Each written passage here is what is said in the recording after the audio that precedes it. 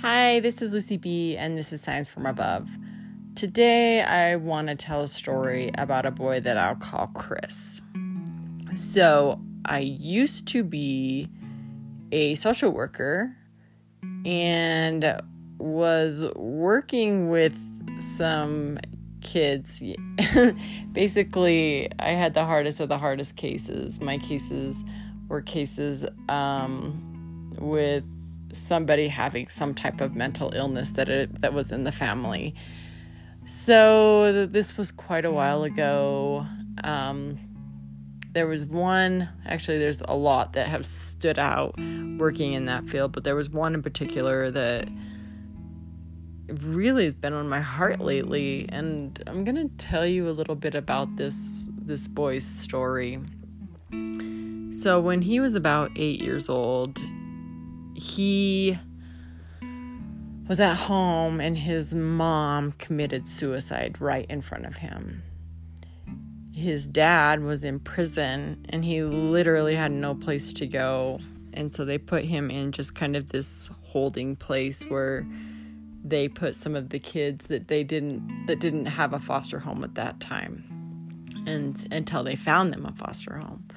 Well, Chris was put into this holding place, if you want to call it. And while he was there, he was raped by the boys that were in this home. And he ended up having really bad behaviors at school. And by the time that I got involved into his life, he was about 9 years old. And the thing about it was they were thinking of sending him off to a boys type home because his behaviors were so terrible. And to me, it was, what kind of adult could handle that type of trauma that happened to them in their life? Like, for me, it would have been horrible. And I've seen a lot of bad cases and things that have happened to these kids, but never have I seen the extreme of what this boy went through. It was kind of like being abandoned by his mom, committing suicide in front of him, which literally makes me want to cry right now thinking about it. But the fact that he had no place to go, and that he was raped by these boys. So what happened was he was in this special school because his behaviors were so bad that he couldn't even be in public school, that it was just so bad. And again, I understood why. Like, a full-grown adult could not handle this. Then again, some child whose brain is still developing their emotions and trying to deal with all of this, like, it still just boggles my mind. Anyway, so I really took this boy under my wing. Loved him. I just completely loved this boy. So now he is an adult. He's had a lot of struggles along the way. He did end up going back to public school when I was working with him. And the kid made honor roll. I was in the newspaper. It was a smaller town. Seeing that was just amazing. And, when he was an adult, we've got back into contact. And, I mean, I'm not saying this. It just knowing that you need to be there, and how easy it is for people to give up on somebody because of their behaviors or whatever it may be. But to just constantly be kind and to be there for them, I think is so important.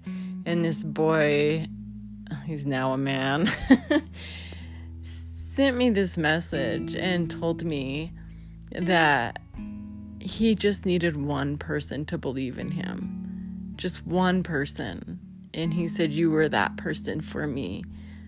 And obviously, again, makes me want to cry.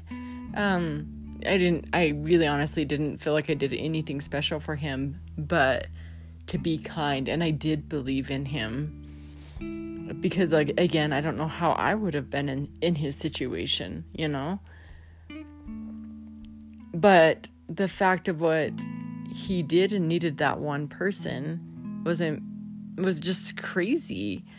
But, you know, he still, I mean, I think he's really gone through a lot of trauma again. And I'm not saying this to be a hater. I'm just thinking biblically. He does live with a man. He's in a relationship with a man. And now all this non-binary things have come out. And he will switch between being manly to the next day being more womanly and wearing makeup and dressing up as a woman. And so he's just kind of like whatever gender he wants to be. And I really feel like society has made this feel like, okay, this was what's wrong with me. Like I really have seen this boy and watched him grow up and so confused by everything, being raped by those boys and not understanding his gender. Now, again, please, I'm not saying anybody that's like that has been raped. I don't know everybody's situation. I'm just going off of his situation and watching him being so confused by everything because of what happened to him. And honestly, it's America. I know I'm probably going to make some people mad. It's okay. I'm thinking biblically. But the thing about it is it's almost like he is being like, yep, this is what you are. This is what you are. And putting a Band-Aid over the really deep issues that he has. And I honestly don't feel like he's ever dealt with them to get to the root of that problem and what it is. But he's so depressed. And I see this with him still to this day. He's so depressed, but he thinks that this is what's going to make him happy. This is what's going to make him happy. This is what's going to make him happy. And just the way that they force this on him, that this will make him happy because this will be who he truly is, when I think that he's struggling to find out who he really is and not getting to the root of the issue. And I see this downfall with America through this, though, you know. But the thing is it's one of those things. I pray for him, and he knows I am always there for him. He knows I'm a Christian. It's not hidden from him, but it's kind of like that. You know that you're Christian by your love, right? And so he isn't a Christian, but it's being that example for him and being there and loving him through all of his struggles. Even though I don't agree with his lifestyle, I love him. And I haven't been in his situation. I don't know what he's gone through. The only thing is just kind of seeing it from the outside, knowing how horrific that would be to even imagine being in that situation. So what we do is we love these people. We still love them. We don't have to agree. No, you don't. It's a sin is a sin. We don't have to agree, period. But it's kind of them finding their faith and getting out of that sin. And that's kind of the first step in being that loving person that we need to be. I go straight to where the Bible says that it's in 2 Corinthians 1:4 is whenever we have trouble, he comforts us. Because of that, we ourselves can comfort other people. When they have any kind of trouble, we can comfort them in the same way that God has comforted us. And so, again, you know, like I truly, we've all been through struggles. We've all had non-perfect lives. Obviously, if we're human, we've all fell into sin. And so, no, don't agree with it, but be loving, be a Christian, be an example, be who God needs us to be. Who did Jesus hang around with? Jesus hung around with the sinners, because he said they are the ones that need the doctors. And so I don't ever want to be that Pharisee that judges people because based upon who they are, when I myself am a sinner. Again, I don't agree, but the first step is just getting them to Jesus, and then once they're to Jesus, you can see things start to fall into place. Now, am I there with Chris? With Chris right now? No, I'm not. But I pray.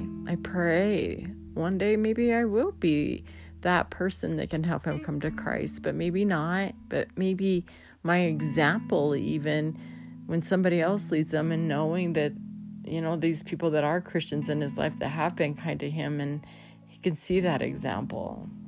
And maybe somebody else brings them to Christ. I don't know, But I do know that being and comforting people when they need it, and that's part of what we're to do as Christians, even though we may not agree with them. So I just really felt like this was a story that I really wanted to share. It's been on my heart. And I don't know why it's on my heart so much lately. I really have no idea why. Maybe it was just to share. I don't know. Maybe the Holy Spirit's having me share this story. Again, I really honestly don't know. And maybe somebody can relate to it. Maybe they don't. But anyway, regardless, Bible tells us we are to comfort others. And I do think that that's what we need to do. Get America back to where it needs to be, and the rest of this world back. But thank you so much for listening, and I hope to see you next week. Talk to you later. Bye.